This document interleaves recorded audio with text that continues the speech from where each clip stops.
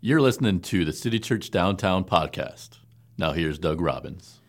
Well, good to see you guys today. And before we get into the story that we just heard a bit of from Johnny Cash, I want to talk to the ladies for just a minute. Ladies, have you ever had a guy ask you out on a date, and it's like the first date, and he takes you to a nice dinner, and he buys you some flowers, and then you get back to his apartment, and he has like Barry White playing, something really smooth. Well, that guy's got what we call an agenda, right? Or have you ever met a timeshare salesperson, right? And the timeshare salesperson invites you to stay in that condo, and he or she says, well, it's absolutely free, no strings attached, but just have a little meeting with me at the end of your stay. That person has what we call an agenda, right? You're going to end up in that room. He's going to block you from getting out of the room until you buy a timeshare. Look, everybody has an agenda. Every tribe has an agenda, whether it's the Democrats or the Republicans, or whether it's the Taliban or the Trekkies. Everybody has an agenda going on. And you and I come to church with agendas as well. And that's why I want to ask you to consider the question right now, why are you here today? What do you want out of this experience at church today? We all have varying agendas for being here and coming to church and worshiping God. Now, we're studying the story in the Bible called Palm Sunday today. And the thing about Palm Sunday you got to understand is that it was both a great declaration and a colossal misunderstanding all at the same time. Did you catch that? Palm Sunday was both a great declaration and a colossal misunderstanding of agendas. Now, in case you're new to church and you've never heard the Palm Sunday story before, basically what happened in that story is it was Jesus' grand entrance into Jerusalem as the king. And rather than coming into Jerusalem on a big war horse, Jesus is like driving a pickup into town. I mean, it was like really just a donkey, the equivalent of an old beat-up pickup in our day. Humbly, he comes into the city. And as he comes into the city of Jerusalem, the people shouted out, Hosanna, and they laid down these palm branches. Now, we're going to do this here in just a little while, but before we do, you got to understand that to even get what was happening on Palm Sunday, you have to understand the Roman world of oppression in which the Jewish people lived at that time. So I want to show you some prominent Roman leaders. Look at the picture of Germanicus. There's a sculpture of Germanicus, who was a prominent general and Roman leader that history tells us slaughtered the population across the Rhine. Only the destruction of the race would end the war. For 50 miles around, he destroyed with sword and flame. Neither age or sex inspired pity. And then there was Titus, not to be confused with the Titus in the Bible, but this Titus was a Roman emperor who conquered Judea. 500 or more prisoners were captured daily, and the soldiers would amuse themselves by nailing prisoners onto trees and stakes, and they had like these contests to see who could torture people the most, and the winning torture invention was called crucifixion. And then there's a guy named Cassius, and Cassius enslaved over 30,000 people in an area the Bible calls Magdala. Some of you know that Jesus had a follower named Mary Magdalene who was from this area, Magdala. And many of Jesus' disciples were from villages that had been desolated by the Romans. Now, who ran the Roman Empire but a series of Caesars? Caesar wasn't one guy. It was like a title like king. And so I want to show you just a couple of Caesars for the sake of time today. First, there's Caesar Augustus. He brought all the power of Rome together under one roof, and he ruled at the time of Jesus' birth. That's why he's significant to our conversation today. Now, in those days, the reason I'm showing you a picture of coins is because they didn't have TV, internet, and all that, so they advertised using coinage. They would put inscriptions and images and messages on the coins that they wanted to circulate throughout the Roman Empire. And so you can see on this one, you can see the horses, and you see, what, branches. We've seen these branches in another story that we've looked at today, hadn't we? And we're going to talk more about it in just a minute. But the parliament of that day called Augustus God in the flesh on earth. Prayers and sacrifices were offered to Augustus. In fact, Romans made lists of people that they had conquered, that had been conquered by the divine Augustus, and they called those cities ecclesias. Some of you know that in the New Testament, churches were called ecclesias. And also, Virgil, an ancient writer, in his Messianic Eclogue, prophesied about a new golden age that would happen under Caesar. In fact, they called Caesar the one who was or is to come to bring salvation to mankind. Has anybody heard a slogan somewhat like that? They also had a saying, there is salvation in no other name save Augustus. Of course, those of you who have read your New Testaments know that the Christians would say that there's salvation in no other name save Jesus. And then they also had a slogan in that day, Caesar is Lord. And we know that the New Testament believers would not say Caesar is Lord. They would only say Jesus is Lord.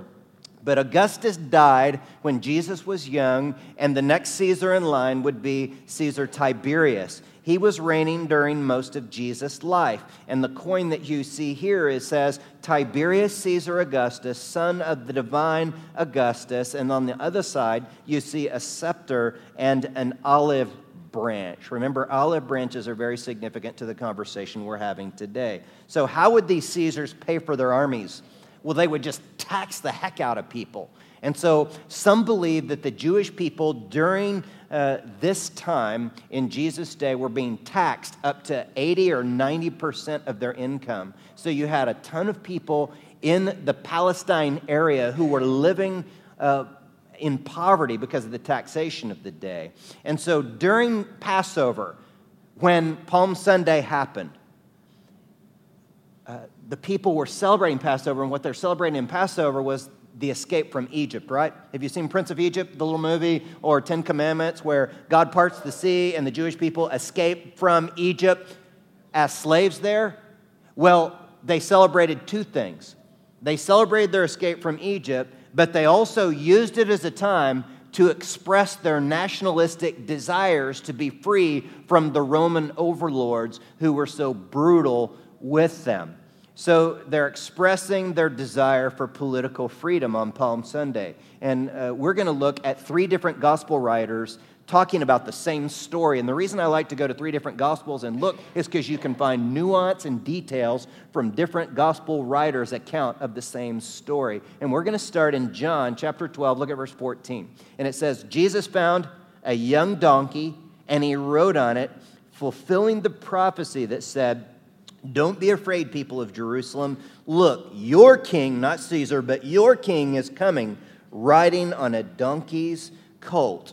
And all of those Jewish people would have known the prophecy that had been made hundreds of years before by Zechariah in his book, that the Jewish Messiah would come riding into town on a donkey. Now look at the next part of the story that we're going to glean from Mark's Gospel, chapter 11, verse 8. It says, many in the crowd spread their garments on the road ahead of him, and others spread leafy branches. Now, you guys got these, we're on a budget here, so you got like one leaf, okay? In that day, they had the whole branch that they would wave. And so what I want you guys to do is, if you wouldn't mind, hold up your leaf here, and I'm going to have you, when I point to you, wave it around and just shout out the word Hosanna, okay? Here we go. Ready? Wave it around. Hosanna. Okay, pretty good. Now you have a picture. If you're waving it around, Jesus was coming down the road on this donkey, and people are shouting Hosanna. Okay, I know it's exciting, but you can put them down. Put them down right now. So what are they thinking? When these Jewish people of this day, what are they thinking? What is their agenda as Jesus is coming on the donkey and they're waving the palm branches and shouting Hosanna? Well, I want to give you a hint and a clue from antiquity, and I brought an ancient Jewish coin, and on that coin you can see the palm branch there.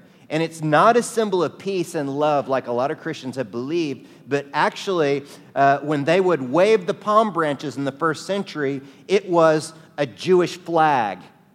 The Romans didn't allow them to have their own flags, you know, like a Texas flag or an American flag, because they were conquered. And so the Jews would use these palm branches like their own flag. And when they would shout Hosanna, it was a slogan of ultra-nationalistic zealots, which meant, please save us, give us freedom, we're sick of these Romans. So when they would wave those palm branches, it was like flipping the bird to Caesar and saying, we want to be free from you, we don't want you here anymore. But the Romans didn't even understand what was going on. Now, was there anything wrong with the Jewish people wanting to be free from Roman occupation? Well, here's where they went wrong. They had a different agenda. They had a political agenda, and Jesus did not. And here's one of the things that you've got to understand. I'm going to say it twice to make sure we get it. Is that Jesus will not become who you and I want him to be. He will only be who he is, and he will expect you and I to submit to his eternal agenda. I'm going to repeat that in just a second, but I think what happens is that we want to create a Jesus that we want Jesus to be, and he doesn't play that game. Let me repeat it. Jesus will not become who you and I want him to be. He will only be who he is, and he will expect you and I to submit to his eternal agenda. Now look, people come to church with an agenda, don't they? You want something or you would not be here today. We have agendas that are both good and bad. And who is it that you want Jesus to be that he's not going to be today?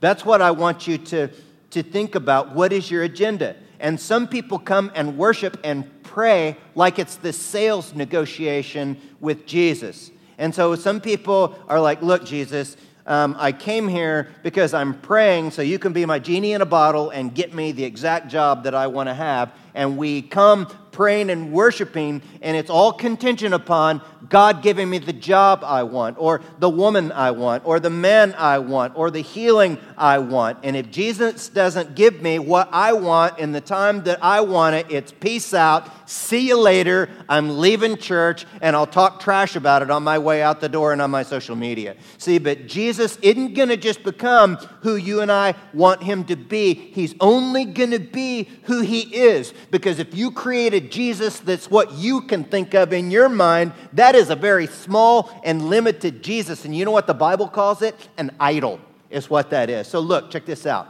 Christ followers who put their hope in political parties to change our nation rather than spiritual transformation through prayer are going to be disappointed, because you cannot legislate morality and spirituality. Look, vote your conscience.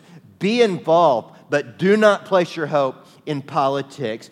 Married people who want a different spouse, and you're married to one person, but you really want another person, and what you do is you try and manipulate God into blessing your adulterous agenda. He won't do that. He doesn't change the truth of his word. Singles who want God to bless your relationships without submitting to his standards of sexual purity will be disappointed. You have a different agenda than what he has. People who want God to bless their finances without making the painful decisions of sacrifice will be disappointed. Get on board with his agenda. People who want Jesus to do like this miraculous healing in their lives in your time frame will be disappointed, because he may not do that, and he may not do it in your time frame, if at all. And spiritual investigators who think that Jesus is going to be like their personal magician and do a little trick or a miracle for them to convince them may be disappointed if you're not willing to read the Bible for yourself, read some Christian books by notable scholars, and really look into this and see if it's legit and for real. And I want to show you the effect that our agendas have on Jesus' heart. Look with me at Luke's Gospel, chapter 19, verse 41. But as he came closer to Jerusalem and he saw the city ahead, he began to weep.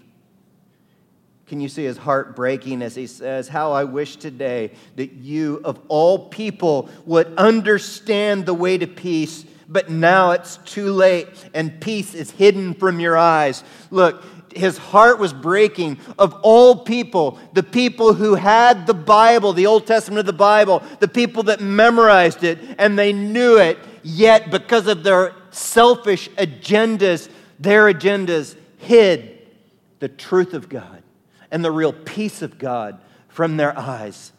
And it broke Jesus' heart to see his own tribe reject who he was for who they wanted him to be. Now, what happened in those moments? You know, a lot of people would think, well, God brings down his wrath right there in the moment, right? I mean, some people think, well, when they embraced their own agenda and rejected Jesus' agenda, that lightning's going to strike and the city of Jerusalem's going to go into pandemonium. You know, donkeys are going to crash into each other and all manner of weird things are going to happen. But nothing like that happened at all. We don't immediately experience the consequences of our agendas. It takes some time. I learned this when I was a teenager. I had this agenda for my Friday nights where I would have these friends spend the night, and what we would do is we would wait till my parents went to sleep, and then we would sneak out the window, and we would go run around town and cause trouble and wreak havoc and, you know, goof off as teenagers. We were running around town all night long. My parents didn't know it. By the way, teenagers, don't do what Pastor Doug did. Don't do that stuff, okay? You'll get in trouble with it. What happened, I did it for like over a year. And I'd had these friends spend the night almost every Friday night. And one night, here's where it goes down, right? So we go out the window. And if you jumped out of my back window, you'd be in the backyard of my parents' house. And then we went around the side of the house to the front yard. And the cheerleading squad was in my front yard. They're like rolling my house with those toilet paper rolls. You know how they do? And I was so mad. Anyway, we walk around the corner, and they see us. And I'm just trying to just chill. Don't make noise, okay? Don't make noise, and my dad will wake up, and that won't be good, okay? But I'm not. And we walk in, they get scared, and cheerleaders are. I don't know what got into them. They're just like, yee! They start yelling. They start squealing, and yee! So then my parents wake up. Okay, my parents go into my room because they're wondering where my friend, you know, if we're okay, and. So they're looking in my bedroom, and they see these lame dummies that we put in my bed, you know, that we put the covers over it to make it look like we were in bed if they came and checked on us, and they pull it up, and they see the lame dummy with the stupid wig there, you know, and so they run, and so meanwhile, the cheerleaders are running into their escape van, and so I run to the escape van, and they're laughing, giggling, and all this kind of thing, and they jump in the escape van. I jump on the front of the van like a stupid teenager, and she takes off, and then she slams the brakes on. I come crashing down. They speed off, giggling, laughing, and then I get up, shake it off after I'd come crashing down, and who's standing? My dad's standing there.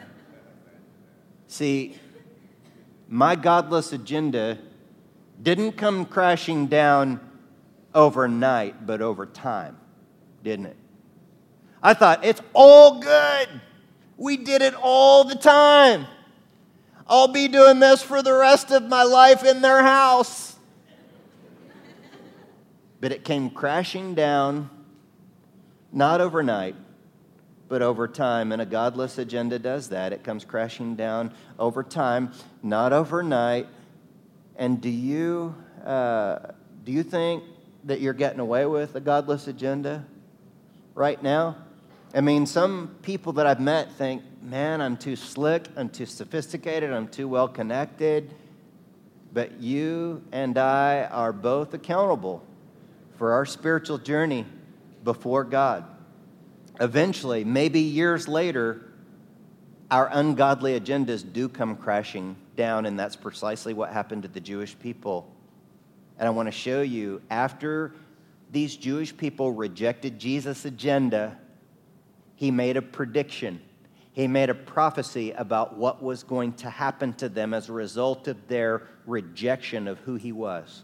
And I want to show you the prediction in Luke chapter 19, verse 43. Jesus said, "Before long, your enemies will build ramparts against your walls and encircle you and close in on you from every side. They will crush you into the ground and your children with you. Your enemies will not leave a single stone in place because you did not recognize it when God visited you." And Jesus made that prediction, and 40 years later, in 70 AD, you can look it up in the history books, the Romans came into Jerusalem. They tore down the Jewish temple. It came crashing down as the Romans came in with a vengeance and crushed Jerusalem. And it's just like our agendas. They come crashing down over time, not just overnight. In fact, I walked in the city of Jerusalem and saw the very ruins where those huge Herodian stones had been chiseled and pushed off of that wall. And that is a picture of the ultimate demise of a godless agenda in this life. Now, we've talked about the misunderstanding of the Jewish people, where they had this political agenda that was not a part of Jesus' agenda, but what part did they get right on Palm Sunday? They got right the part where they praised Jesus for who he was and shouted words of affirmation and praise. Look at Luke chapter 19, verse 39. It says, "But some of the Pharisees among the crowd said, 'Teacher, rebuke your followers for saying these things like that.'" Pharisees didn't like it that Jesus was receiving the praise. He replied, "If they kept quiet, the stones along the road would burst into cheers." See, what Jesus knew, that as he was entering into Jerusalem, what he was about to do was one of the most significant events, that is the crucifixion, one of the most significant events in all of history for all time. And if people didn't praise him for what he was about to do, then even the very creation, the trees and the rocks, would have cried out and shouted honor and glory to Jesus for what he was about to do. But what you've got to understand about this agenda thing is that even Jesus had to lay down his own agenda and submit it before the Lord. Do you know that? He had to submit himself to God the Father. That's why he was both God, but he was also human being. He was man, both, one and the same. And let me take you to the text where Jesus lays his agenda down in Mark chapter 14. Look at verse 35 on screen. He's in this excruciating all-nighter prayer session. He prayed that if it were possible, the awful hour awaiting him might pass by. That is his crucifixion. He didn't want to do it. "Abba, Father," he cried out, "everything is possible for you. Please take this cup of suffering away from me. Yet I want your will to be done, not mine." You see what's taking place there is that Jesus knows that if God can do anything, why can't God make a way for me to escape going to that Roman crucifixion and experiencing the pain of that? He's like, "God, please let this cup pass from me. I don't want to drink of the cup of suffering. Please take it away." But where Jesus ultimately came to was the place of submission to God the Father, where he said, "Father, it's not my will, but it's yours to be done." He did not put a condition upon his obedience to the lordship of Christ, even if it meant the lordship of God, even if it meant he would have to drink of the cup of excruciating pain and suffering. And one of the things that we know is that the reason that Jesus had to go through excruciating pain, physically, emotionally, and worst of all, the spiritual part of it, was so that you and I could have a relationship with God. And if you just simply in your own heart and mind right now believe that Jesus died on the cross for your sin, you can become a child of God if you've never done that. But I want to challenge you to do something today. You have these little palm leaves, and what these represent are your agendas. Your agenda, my agenda. And we're going to have a prayer time as Jesse sings here in just a minute. And what I'm going to challenge you to do is to take your agenda. If you're in the front room, bring it here to the front. Just lay it down here. If you're in the back room, take it up to where the TVs are there. Those are your prayer stations on either side of the rooms back there, and just lay down your palm branch there. But don't do that flippantly. Because, you know, when we lay down our agendas, sometimes we may lose things that we feel like are important to us right now. And for some people, it's laying down an agenda. It's like, "God, I've been trying to justify this sin that's in my life, but I'm going to lay it down before you and trust you with it. I lay down a romantic relationship I know is wrong, or I lay down my stipulation that you got to like bless me with more money or something, or I'm not going to follow you, or I'm going to lay down my spouse that I've just been so frustrated with, and I'm not going to make that a condition by which I follow you, but Lord, I'm just going to lay that agenda before you." Or someone's here just to impress their girlfriend today. It's like, you got to lay down your agenda. But look, remember I said, don't do that flippantly. What I want you to understand is I don't get some like more kudos if more people come up and lay down a palm branch at the front of a room somewhere. And I want you to think long and hard about submitting your agenda before God, because I can remember some years ago when I decided I wanted God more than an addiction that I was struggling with. And I said, God, I want more of you. And I'm willing to do whatever it takes, go through whatever it takes to get free of this issue in my life, to get more of you. And you know what happened after I prayed a dangerous prayer? I actually lost my ministry and had to leave the ministry for a few years in order to go through some intensive process in which I could get freedom from my struggle, my issue, and get more of God. I'm going to show you a version of the prayer that I prayed on screen, and here's the dangerous prayer right here. God, I give you permission, which, by the way, he doesn't need permission to do anything, but that just shows our heart in submission to him. It says, God, I give you permission to do whatever it takes in my life to exchange my agenda for yours. And you think long and hard about praying that prayer.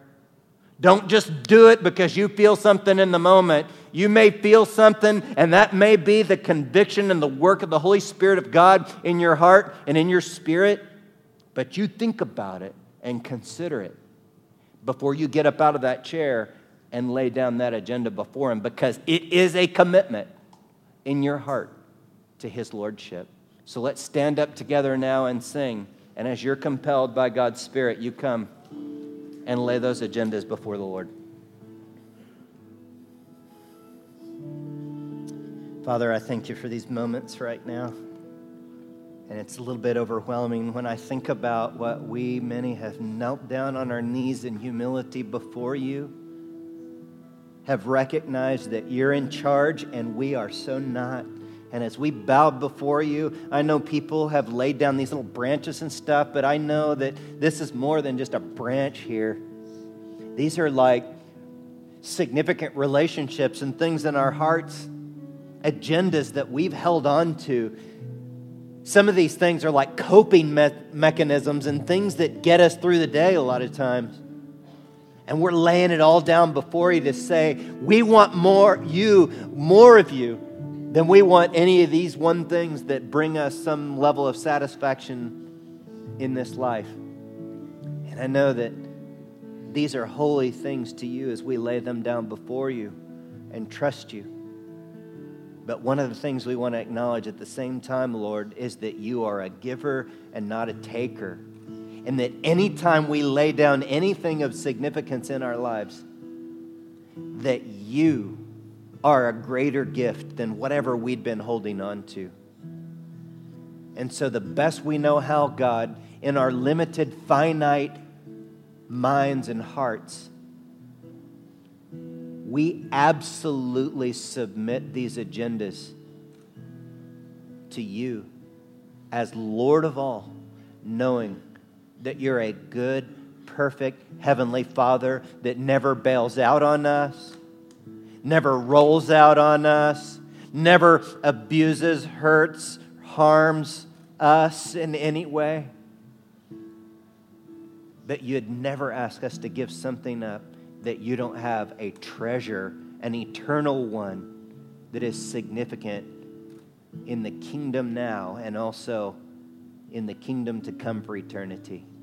So thank you for your goodness, and we willingly say, Hosanna, glory to God in the highest.